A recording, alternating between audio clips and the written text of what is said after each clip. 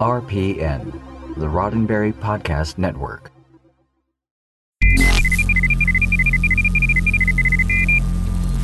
This episode of Priority One is brought to you by our Patreon supporter, Jim DeVico. We thank him and all our other patrons for their monthly support.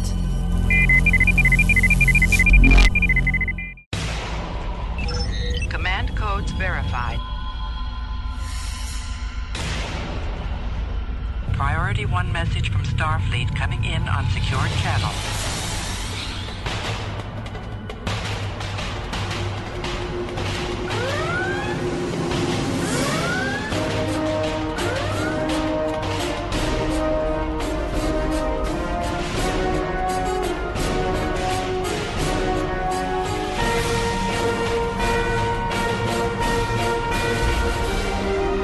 Welcome to Priority One. And now your hosts. Hello, Captains. You're listening to episode 361 of Priority One, a Roddenberry Star Trek podcast, and your weekly report from the Star Trek multiverse. Recorded live on Tuesday, April 3rd, 2018, and available for download or streaming on Friday, April 6th at PriorityOnePodcast.com. I'm Elijah. I'm Kenna. And I'm Tony. All right, Kenna, why don't you tell us what we've got coming up this week? Well, this week we're trekking out at least 2 familiar directors lined up for Discovery Season 2. There's some more Disco Awards hype, and we're looking at the cutest Star Trek fan production this side of the Gamma Quadrant. In Star Trek Online and gaming news, we're catching up on the latest that the gaming world has to offer. And later, Jake and Cookie are back with more Star Trek merchandise on the promenade. And of course, as always, before we wrap up the show, we'll open hailing frequencies for your incoming messages. Captains, those hailing frequencies are always open, and you know we love to hear from you. So please reach out to us. We're on Facebook at facebook.com/Priority One Podcast, on Twitter at Priority One Pod, and you can even send us an email via incoming at PriorityOnePodcast.com. So, Captains, on April 12th, I will be participating in a cosplay cabaret hosted by Geek Life Rules in New York City at Don't Tell Mamas. Now, I tell you this because, one, I'd love for you to go, if you're in the area. Links to that will, of course, be in our show notes, and I'll be posting on social media with more information. But if you can't make it, you can bet that I'll be taking to Patreon Lens for some snippets throughout the night. The whole theme is cosplay cabaret. I'll be dressed in my Starfleet uniform, singing a rendition of Stars from Les Mis. And like I mentioned, I'll be using Patreon Lens to offer some highlights throughout the night. So how can you get access to this? Well, we offer it at just $1 a month via patreon.com/Priority One. Many of you have already contributed to the ongoing production of the show, and we're so very grateful. For instance, new patron James Hirschfield just joined this month. Now, we understand that a financial contribution may not be possible, so there are other ways that you can help support the show. For instance, share the publication of the show with your friends on Facebook or Twitter. Let them know that they can get their weekly roundup of Star Trek news right here at PriorityOnePodcast.com. Of course, Patreon isn't the only way that you can help support Priority One. We are still on the lookout for another voice to join the show. If you're into Star Trek gaming of all sorts, then you might be just what we're looking for. Just send us an email to incoming at PriorityOnePodcast.com for more information. Now let's check out the latest news from the Star Trek multiverse. Jim, what in blazes? I don't know. Then let's trek it out. Star Trek Discovery co-creator and executive producer Alex Kurtzman will direct the premiere episode of the show's second season, according to Variety. Discovery's sophomore season is scheduled to begin filming sometime this month in Toronto, but no premiere date has been announced. Season 2 will continue where Season 1 left off, with the revitalized Discovery crew responding to a distress call from the USS Enterprise, captained by Christopher Pike. In regards to Discovery's apparent canon conflicts, Kurtzman told Variety in February, quote, "The Enterprise holds the answers to a lot of those questions, including Spock's relationship with his half-sister, who he's never mentioned. Which does not necessarily mean you're going to see Spock, just that we owe an answer to that question," end quote. For a link to the Variety article, trek out the show notes. I would be really sad if they cast Spock and it wasn't Zachary Quinto. Zachary Quinto does television, right? He's done Heroes. He started off his career in Heroes. Then even after his successful movie career, he was in American Horror Story. So he's not afraid of being on television. I would imagine, so long as the story and the script and the money is right. So I certainly hope that if they do introduce Spock, they would reach out to him to play it, and as well as the actor who played Christopher Pike in the Abrams series, Bruce Greenwood. Yeah, right. He does TV too.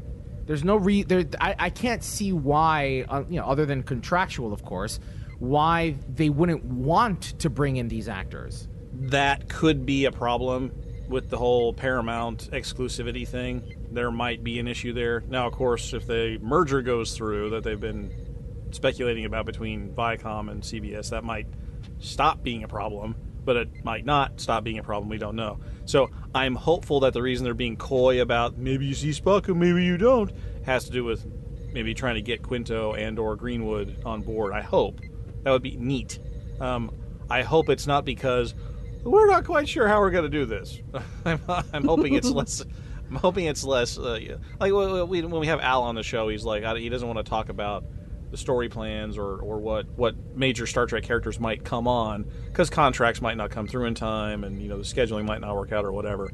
I'm hoping it's more of a symptom like that rather than we're still thinking about what we want to do here. Now, actor, director, and fan favorite Jonathan Frakes confirms that he will be back in the director's chair for Season 2 of Star Trek Discovery. During a panel at the Lexington Comics and Toy Convention, Frakes said that, yes, he's going to be back. And he has, quote, just read the first script of the second season and the outline for the second script, and it's on fire now, end quote. No other spoiler-worthy quotes were given by Frakes, but it is noteworthy that he's being sent scripts this early into Season 2's production.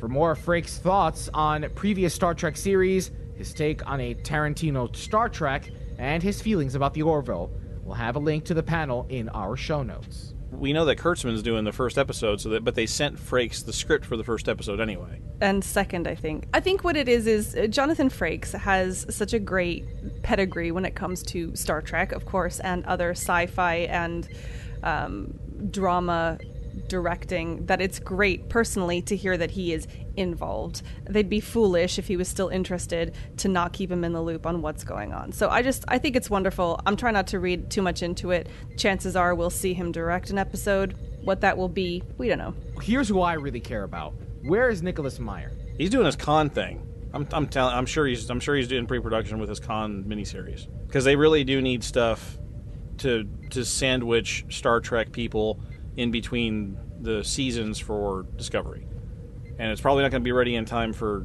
this round. But hopefully, that's something that'll drop between season 2 and season 3 of Star Trek Discovery. Star Trek Discovery has received yet another award nomination, this time from the World Science Fiction Convention in the form of its prestigious Hugo Award. Discovery's 7th episode, Magic to Make the Sanest Man Go Mad, which featured Harry Mudd, a Gormagander, and a boatload of do-overs, has been nominated for the Best Dramatic Presentation Short Form category. Other nominees in the category include Black Mirror, the USS Callister episode, the song The Deep by Clipping, Doctor Who Twice Upon a Time, The Good Place, Michael's Gambit, and The Good Place, The Trolley Problem. Now, Star Trek is no stranger to the Hugo Awards, having first won in 1967 with the original series episode The Menagerie, and later with The City on the Edge of Forever. The last time an official Star Trek series has been honored with a nomination in the Best Dramatic Presentation Short Form category was in 2003 with the Star Trek Enterprise episodes Carbon Creek and A Night in Sickbay. But Star Trek fan film New Voyages was nominated in 2008 with its World Enough and Time. The last time Star Trek has won a Hugo Award in this category was in 1995 for the Star Trek Next Generation finale, All Good Things. For a link to all of the 2018 Hugo Award nominees, head over to the show notes. Now, this is good company, because I don't know if you guys have watched The Good Place. It is hilarious. I have seen The Good Place. I really respect Doctor Who. My first instinct was that episode was not anywhere near good enough to be it wasn't one category. of the best. It was not one of the best. That was one of the ones that I really enjoyed the premise of, and I really liked up until the last sort of 10-15 minutes. That for me was disappointing. I was not a fan of that particular episode, but I mean, and let's look at the company that the other Star Trek Menagerie. That was okay. City on the Edge of Forever, obviously one of the greatest science fiction shows of all time, not just Star Trek. But that's like a mixed bag there. Then you go to Enterprise. Carbon Creek was a pretty good episode. A Night in Sickbay, not so much. And then the New Voyages, of course. That I think World Enough in Time was the one where they brought Takai back, and so that one was a good one. And then of course All Good Things is one of the classics of the TNG series. So I mean, it's like a mixed bag of Star Trek good and bad. It's like they nominated some that you wouldn't think really ought to be nominated there, and then some of them that are obvious favorites. Respectfully, I don't think that episode has a chance at all of winning that category, but as they say, it is an honor to be nominated. Speaking of fan productions and science fiction awesomeness, Captain, the cuteness dampeners won't hold! They're gonna overload! Parkview Elementary School musical director Kevin Croxton produced his 5th annual Parkview musical video starring 5th and 6th graders from the aforementioned school. The Van Buren, Arkansas Elementary School's music club, which consists of 33 members and is run by director Croxton, recently released this 6-minute musical production, a Star Trek fan film, and it's kinda genius. The premise, the crew of the USS Parkview NCC 1619, an homage to the school's name and address, must rescue the Easter Bunny from the clutches of the Klingons. The production was filmed at Starbase Studios in Marble Falls, Arkansas, with costumes from Rubies and animation from Robzilla Productions. But the real stars are the kids. From Kid Kirk to Kid Spock and Kid Uhura and Kid Scotty and Kid Chekhov with the fake Russian accent and the landing party with the Klingons. I guarantee you to put a smile on your face. To check out the video and learn more about the process of making the film, head over to the show notes. And I highly recommend that you do, because it is 100% worth it. They did these little kids up in proper TOS Klingon makeup. They sang. There was the Easter Bunny. I mean, you know all those classic Star Trek themes that you hear in the background? Dun, dun, dun, dun, dun, dun, dun, dun. Okay, well, they put words to all those things. Yep. I was impressed by Kid Kirk's impression. Yeah, Kid Kirk, and Kid Spock was pretty legit too. It's me, so I got to find one thing to sort of critique, and I'm not going to critique the kids or the production. Paramount and CBS, when they put their sort of stringent guidelines on stuff, this is the kind of thing that you can still do within those guidelines, right? It's cute, it's a one-off, it's entertaining, it's light, it's funny. If you're looking for real Star Trek stories, I don't think you're going to get those anymore. This stuff is still possible, and it's still fun. But you're not going to get real Star Trek stories anymore. This past weekend, people all around the world may have been pranked on April Fools in one way, shape, or form. Well, your college buddy wasn't the only one to get in on the fun. You will certainly want to check out the product gags that were teased by some of Star Trek's biggest partners. For a link to the Trek tricks, which include ThinkGeek's Klingon alphabet fridge magnets, the Eaglemoss cloaked Klingon bird of prey, and Star Trek Online's Kurlan Dab emote, follow the link in our show notes to check them all out. I liked the Klingon bird of prey, the cloaked one. That was good. That was funny. And I can almost guarantee you that the Klingon alphabet fridge magnets are going to be available next year, because ThinkGeek is known for their most popular April Fool's pranks end up becoming next year's. My wife wanted a set. I said, haha, look at this, and she's like, oh, can we get those? I'm like, it's an April Fool's joke. And she's like, no. Oh man. Yeah, I'm like, well, don't worry, because a few years ago they had a T-shirt soundtrack thing where you could play. You push a button when you walk into a room and have a soundtrack play when you walked in the room, and they had to actually manufacture it because everybody wanted one. So those alphabet fridge magnets are going to come true. Well, that's it for this week's Star Trek news. Now let's find out what happened this week in the world of Star Trek gaming. Computer status report. Status. Incoming message. I'm only in the mood for good news today. Well, Captains, happy First Contact Day to thee. in celebration of First Contact Day, you can hop right into Star Trek Online to earn one of two rewards. The Bozeman Hyper Impulse Engine, which, according to the blog, quote, is designed for enhanced flight speed, featuring a modified fuel injector that increases speed when at full throttle, but it comes at a cost of some maneuverability. Additionally, you can get yourself a Phoenix Hollow Emitter, which I believe is something that we've been receiving for the last several years, correct? For the last, I want to say, year or 2 years, we've been getting that Phoenix Hollow Emitter when they introduced the new Bozeman, Montana map. I gotta say, nothing compares to the Zephyr Cochrane shotgun. You're gonna pull that audio again, aren't you? No, it's too soon. Too soon. Too soon since the last time. It could be a thing, though. Now, of course, one of the most important releases of this week was 14.5, and with it came a featured episode featuring Geordi LaForge, played by, of course, LeVar Burton. The featured episode, titled The Renegade's Regret, explored what the Zenkethi captain endured and why they ended up allying with the Federation and Klingon Alliance. So I played the mission, and right off the bat, here's what I have to say. The thing that I noticed immediately was that, okay, we have been placed in ships before, right? We've been thrown into the Ambassador, right, with Tasha Yar. Mm-hmm. We've been thrown into other ships, and what ends up happening every time you're thrown into a new ship like this is that your power tray goes crazy. Yeah. Like absolutely nuts. Yeah. In this episode, you get thrown into the Zenkethi ship, but your power tray is in control, right? Like I felt like, okay, yeah, I can do this. All I have to do is worry about 2 or 3 buttons. Yeah. And I liked that. I felt that the barrier to entry for something like that was nearly eliminated. Yeah, it was pretty straightforward. I thought it was almost too easy, actually, because all you really had to do was worry about targeting, and then it just kind of melted through. But then again, for this particular episode, I think that works. Because if you remember when we first encountered the Zenkethi, they're quite powerful. I mean, they're zinging all over the galaxy, committing genocide. So it kind of works with the story to make that bit actually kind of easy to do. I don't think you're meant to think that they're much of a challenge, those first ships. So it works, and I agree with you. It was a lot easier than some other of those special starships in the past. You know what? This reminds me of one of the last, not the most recent featured episode, but one of the featured episodes where you, Kenna, were like, man, this is pretty dark. Mm-hmm. This episode was really dark. Yeah. I mean, you were placed in the position of committing genocide.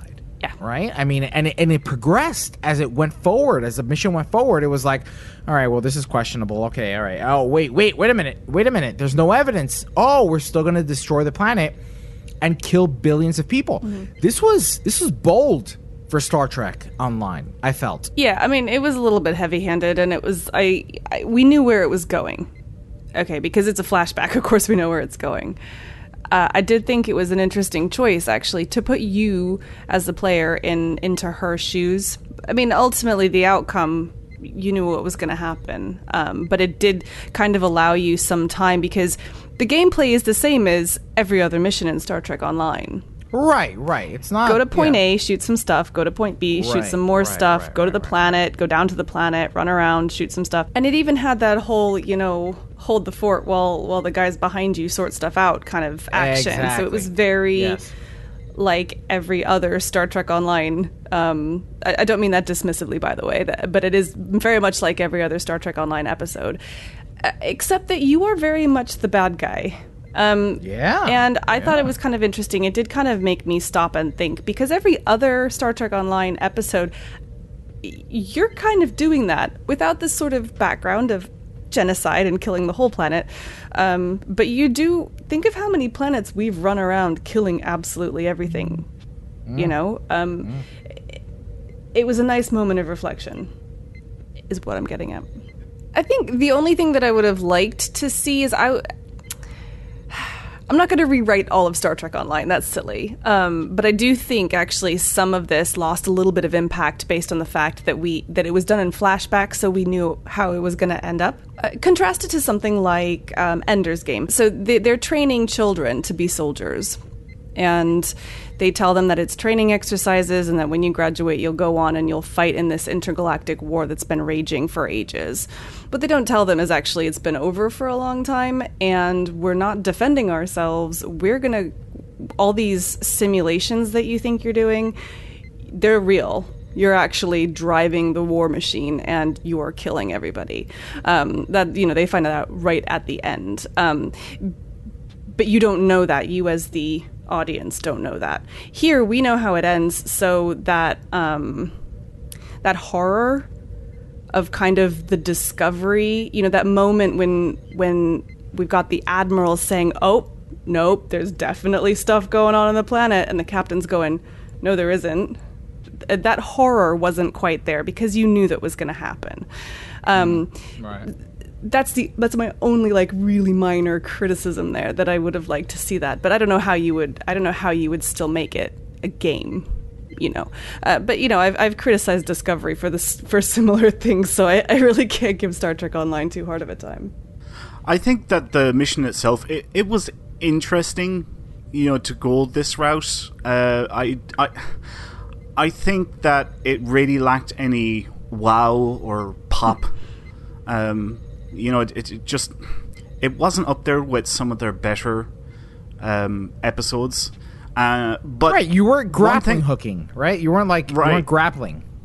Yeah, clearly they had to do some work with it because they had to come up with whole new animations for even just walking as a Zenkethi. So clearly they had to put time into that. What I did think of when I was playing the mission was this hopefully will open it up for you to play maybe as a Borg.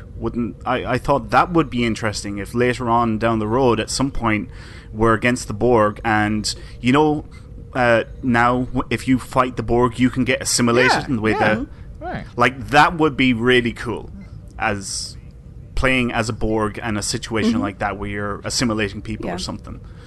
I think that would have a little bit more wow and a little bit more pop to it. Well, Captains, we encourage you to check out the mission yourselves and let us know what you think about it in the comment section for this episode at PriorityOnePodcast.com/PO361, or be sure to answer our community questions on Facebook or Twitter. And don't forget that by playing this featured episode during the first week, you will receive the Science Console Emitter Refocuser, which passively boosts your Tetrion damage, shield restoration, and drain expertise. So that's not the only thing that was released with season 14.5, right? We also had a new specialization tree. Winters, what's been your experience with the new specialization? The Constable, right? Yep, Constable specialization. It's a secondary specialization tree. To be honest, I haven't gone through each ability yet and checked out the exact stats for each of them, and I haven't looked at what the starship trait. There's a little bit of ground and a little bit of space in the tree, so whatever the bonuses that you get, it's both ground and space that it buffs. And this is the first secondary, I think, that boosts both ground and space at the same time. So that's interesting. It could be a really good secondary specialization to have. It's that you don't have to constantly keep on changing your specializations. You can just keep that as your secondary and you're good to go. Well, Captains, at this point, season 14.5 saw with it a new mission featuring LeVar Burton reprising his role as Geordi LaForge, and a new specialization, a secondary specialization tree for you to go through. Now we eagerly await Expansion 4, Victory is Life. In the meantime, as we mentioned earlier, we want you to sound off about your experiences with Season 14.5, both the mission and the specialization tree. Be sure to answer our community questions on PriorityOnePodcast.com/PO361, or by answering us on our social media platforms like Facebook or Twitter. But before we move forward with the promenade, Winters, why don't you tell us what's going on in the Armada? Well, today is indeed a glorious day for the Priority 1 Armada, and we want to honour a few members who have gone above and beyond the call of duty for our great houses that are in the Priority 1 Armada. These members have been unanimously nominated by the senior staff for the Klingon Honor Guard Medal in recognition of their recent donations made to the Armada website and dilithium donations made to the fleets.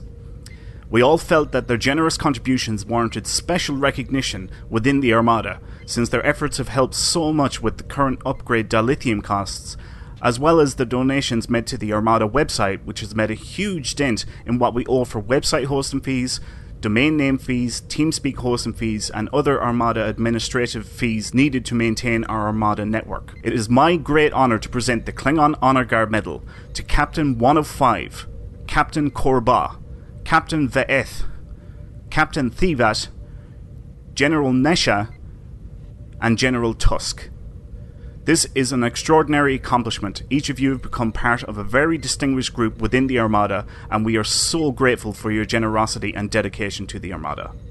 Congratulations to all of those captains for their ongoing support of Priority 1 and the Priority 1 Armada. This is actually our second highest award, and this is the first time that we have handed out this award on the Klingon side. Well, that's it for this week's Star Trek Online news. Now let's check in with Jake and Cookie on the promenade.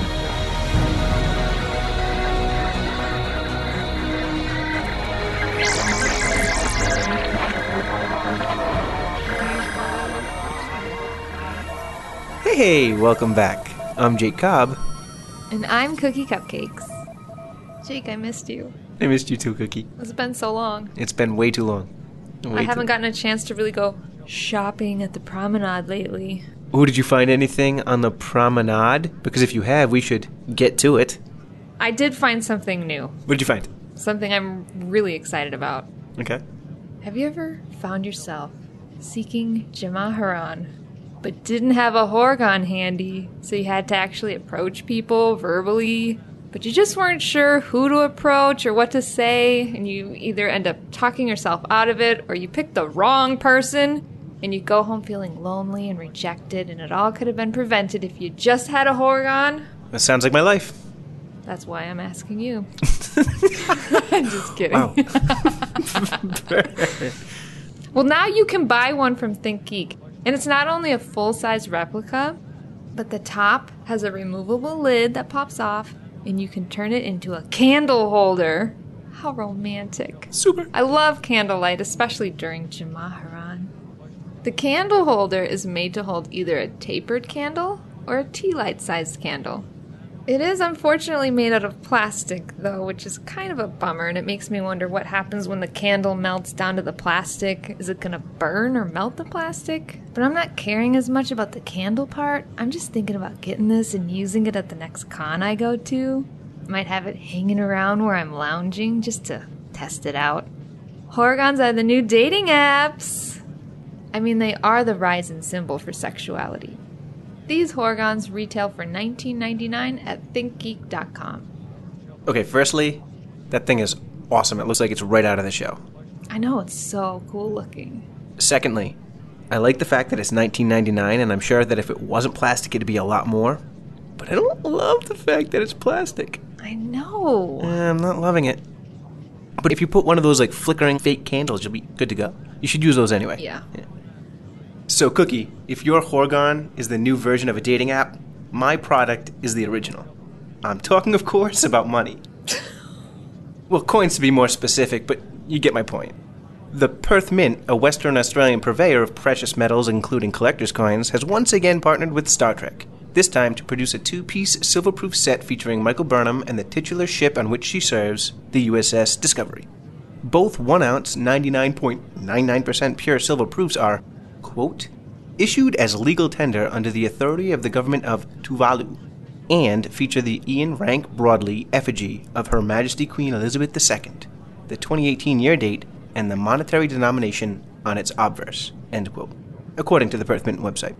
On the flip side of the first coin, there is a color profile of Michael Burnham, overlaying a Discovery Delta, offset to the right to the viewer. To the left, in embossed Discovery type, reads Star Trek Discovery First Officer Michael Burnham.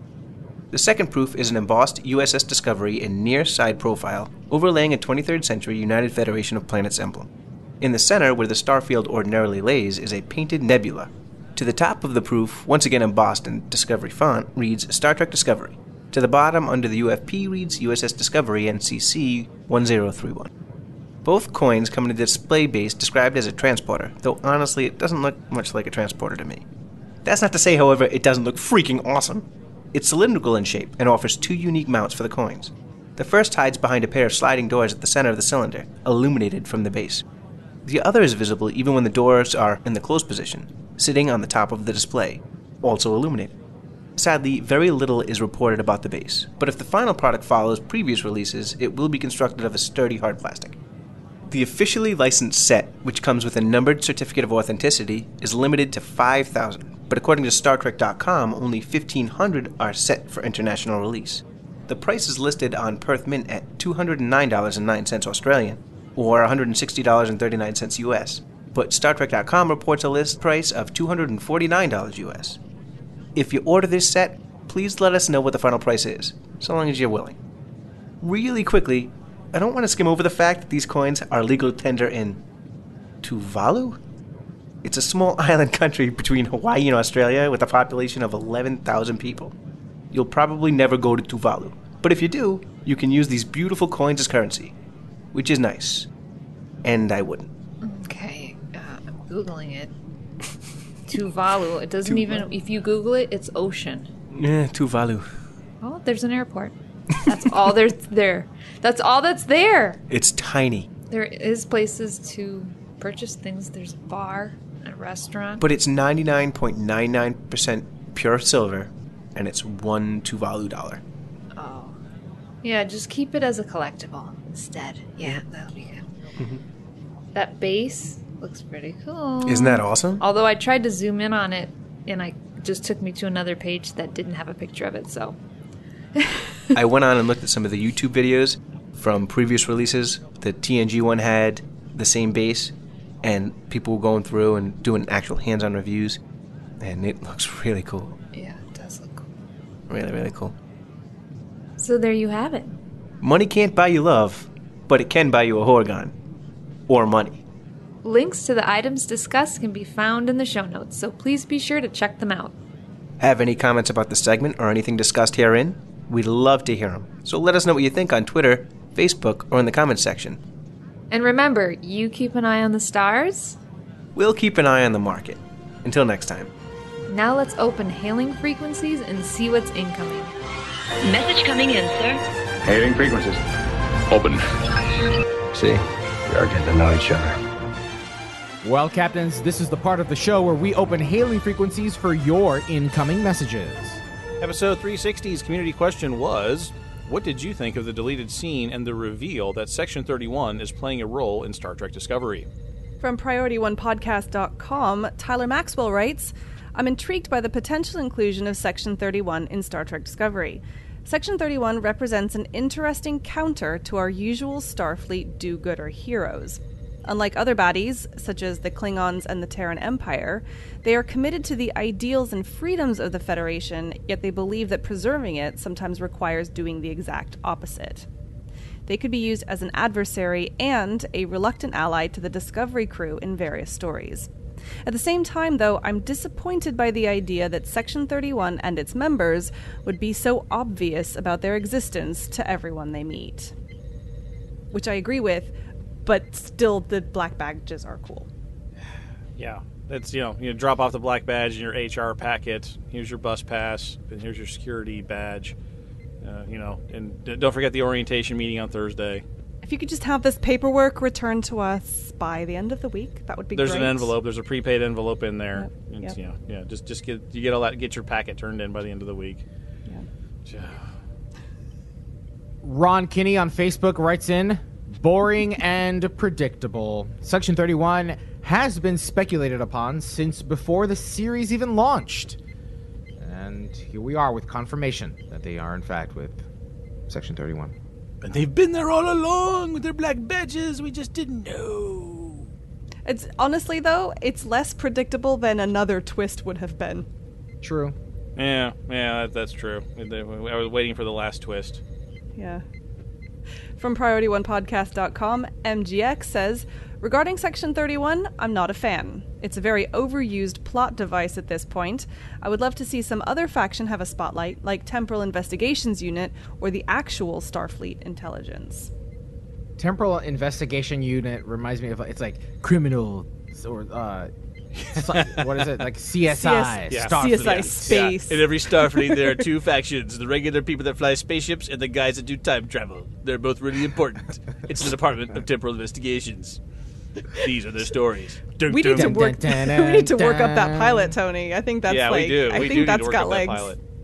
I think it does. Because it's like that was the Tribulations one with DS9, when those two like Men in Black sort of guys wander into Cisco's office, right?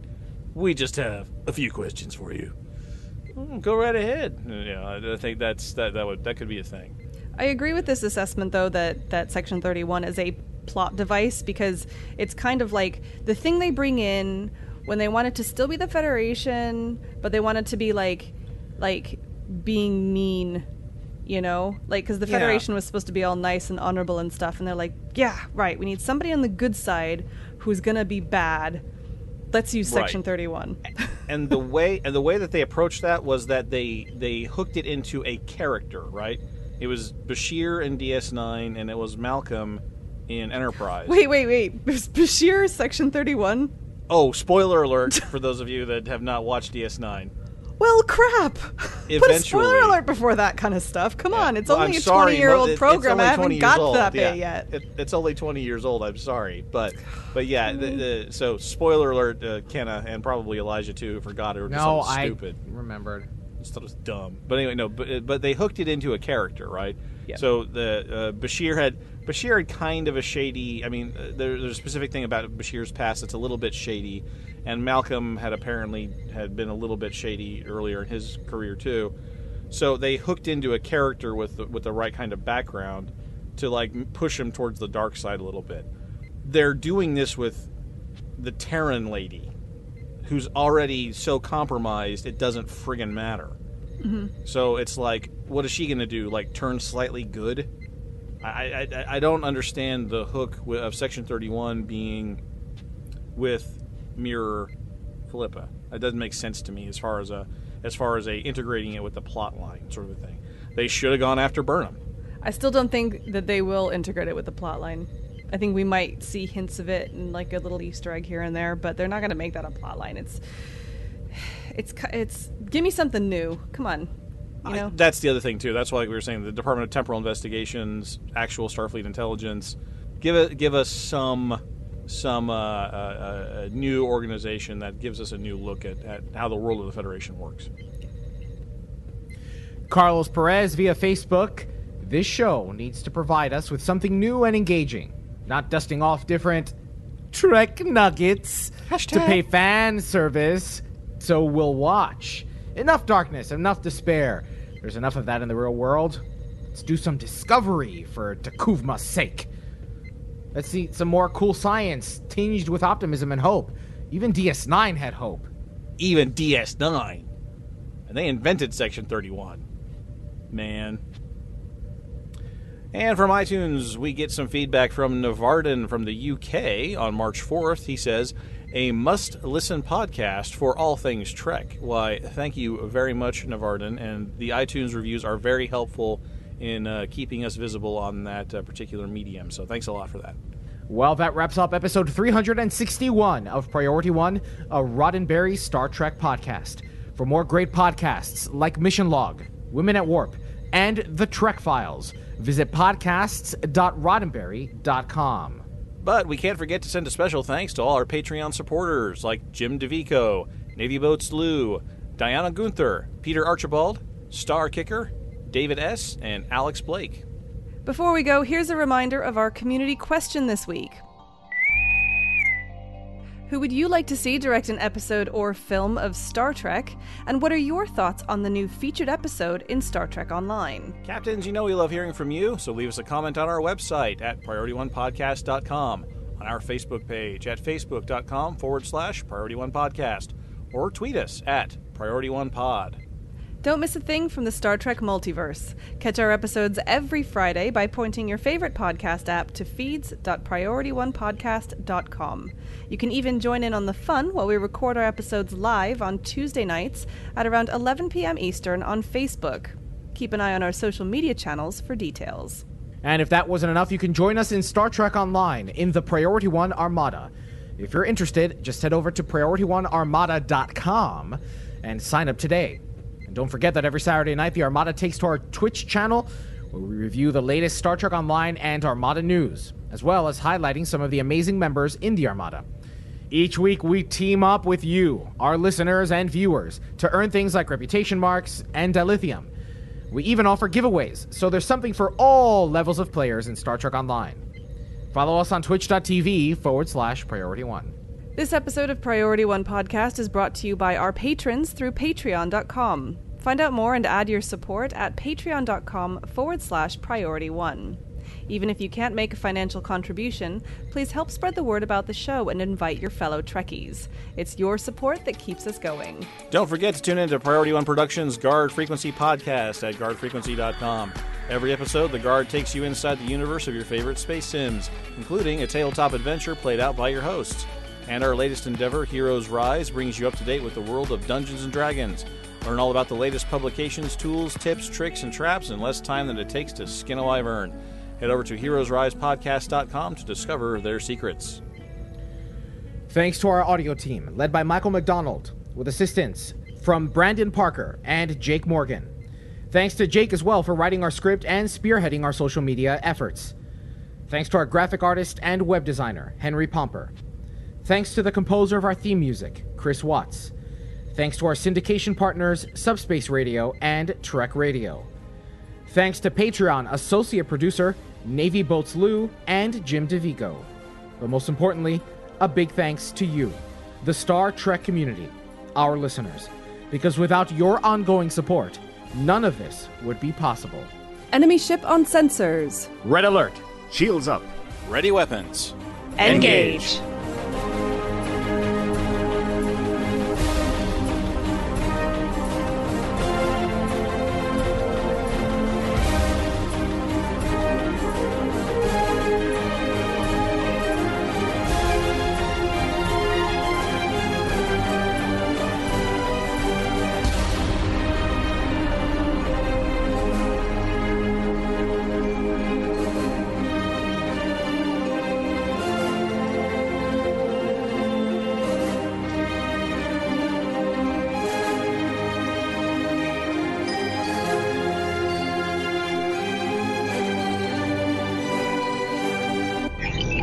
Transfer complete.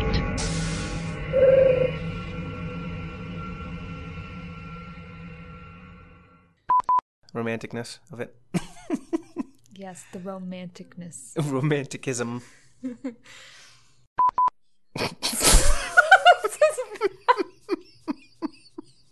don't think people are going to know what that means. That's why I'm saying no, it. that should all be gone. That's got to be gone. Okay. You can't do that. I'm just going to keep going. Start again. You can't do that. What?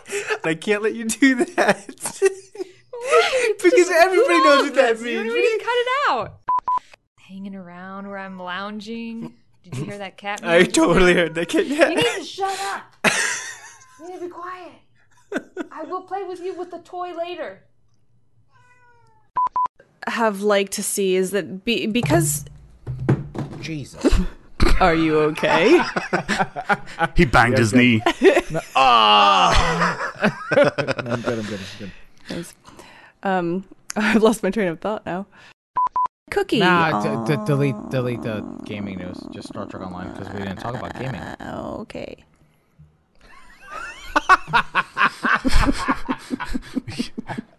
Your guttural, your vocal fray was hilarious.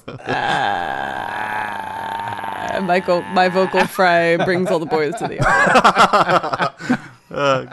Good stuff.